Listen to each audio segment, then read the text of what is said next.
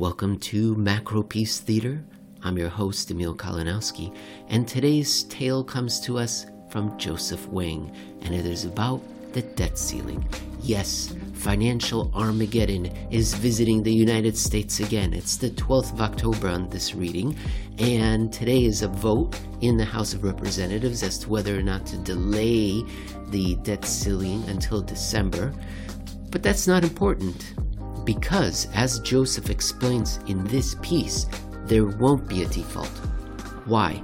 Because the Treasury Department and the Federal Reserve, this is not their first debt ceiling rodeo. They have thought about this, and there are plans. And we're going to find out what those plans are. Now, I encourage you to check out the actual piece itself. You can find that at fedguy.com, and the title is Debt Ceiling Procedures. The Fed and Treasury have seen enough debt ceilings to develop a playbook that can be pieced together from past FOMC transcripts and congressional subpoenas. The Fed does not want to interfere in debt ceiling negotiations, which are part of the political process.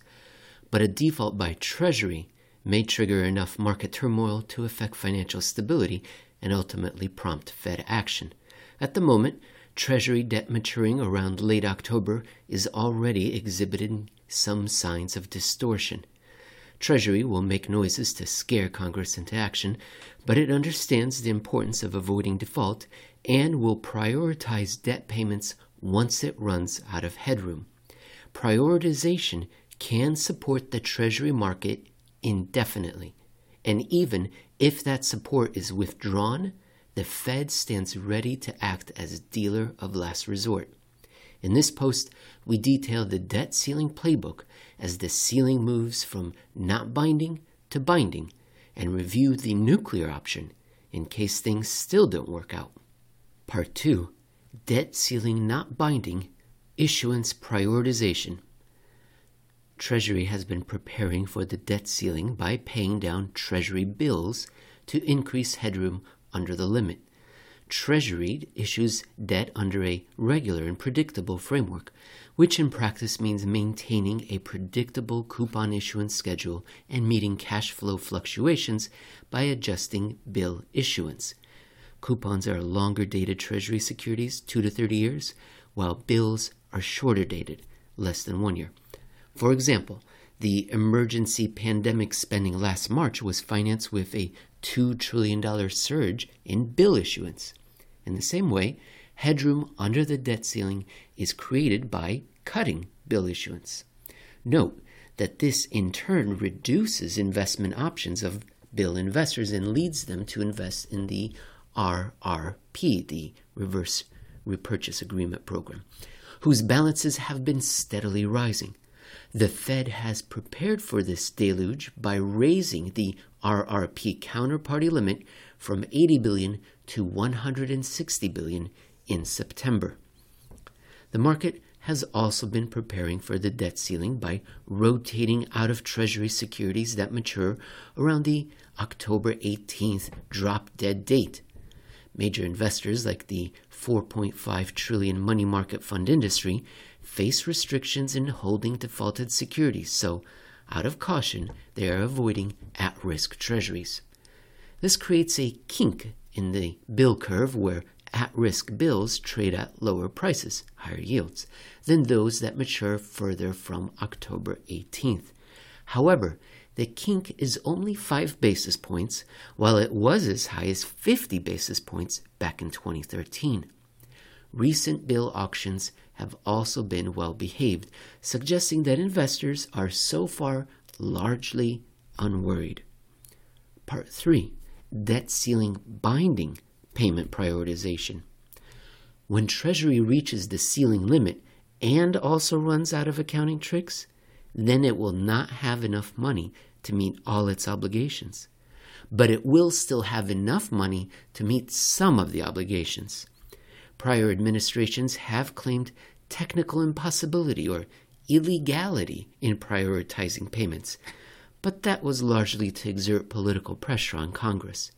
A 2016 congressional report, hat tip to Analyst DC, reveals the Obama administration was working with the New York Fed to prioritize debt payments and Social Security payments during the 2013 debt ceiling episode.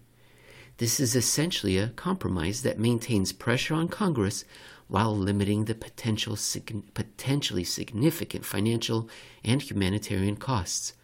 The same policy choice will very likely be made this time around. Cash flows from prior years suggest that Treasury can easily meet debt payments indefinitely under a prioritization framework.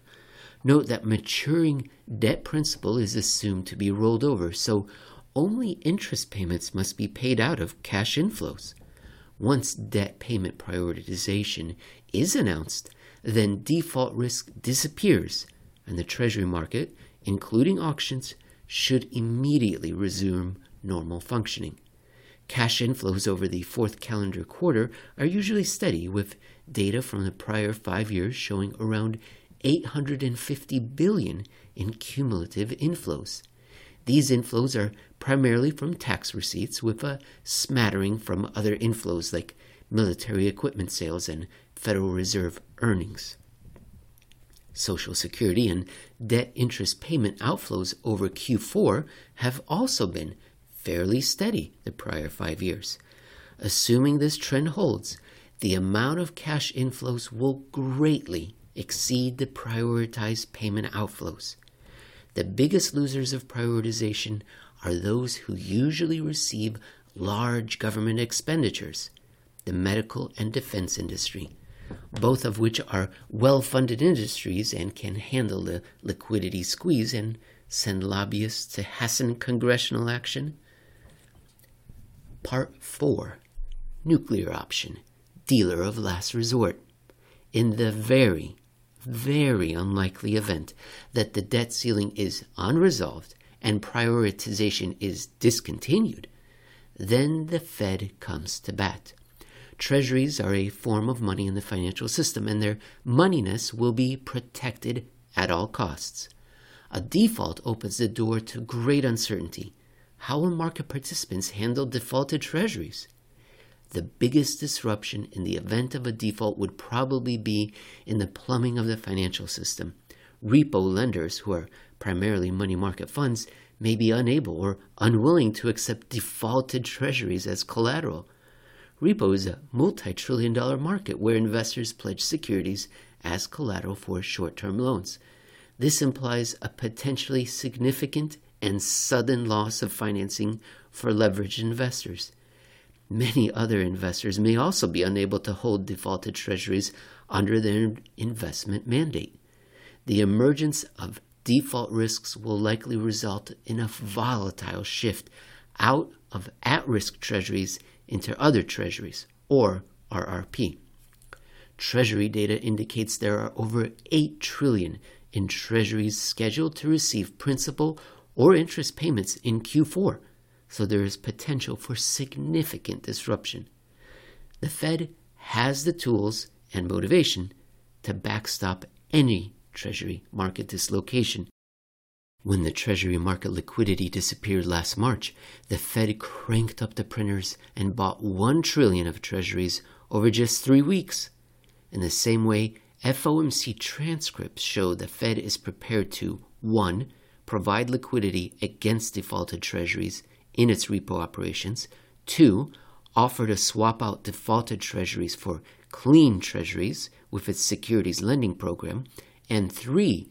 Fire up the printers to purchase defaulted treasuries outright. At the end of the day, the Treasury market will be strongly supported as it was last March. The Fed will be the Treasury dealer of last resort. Well, that's very insightful. Thank you very much, Fed Guy, also known as Joseph Wang. Joseph Wang is the author of a recently published book, Central Banking 101. Why would Mr. Wang write a book, Central Banking 101? Because he spent 5 years working on the inside with the Fed as a trader, a senior trader on the open markets desk. You can find a lot more insight about the inner workings of the Fed, as well as Joseph's perspective on the plumbing of the International Monetary Order at fedguy.com. Also on Twitter at fedguy12, and 12 is a number. Well, as I said, this was recorded on the 12th of October, the very day that the House was going to vote to delay the crisis. My favorite headline is here from Fox News, Fox Business News. House votes on temporary debt ceiling increase Tuesday, putting off potential economic crisis until December. Why procrastinate now when you can procrastinate later? Thanks a lot, everybody in Washington, D.C. Okay, well, there's a lot more at fedguy.com and also at fedguy12 on Twitter. And importantly, in this particular blog post are some pictures, some screenshots of transcripts and documents that corroborate Joseph's contention that the Fed has been thinking about this and has been preparing for it, and there is a playbook. There are handwritten notes that I'm looking at, and graphs too. I guess I'm trying to tell you, go to the site, check out the actual blog post, which was posted on the 4th of October, Debt Ceiling Procedures.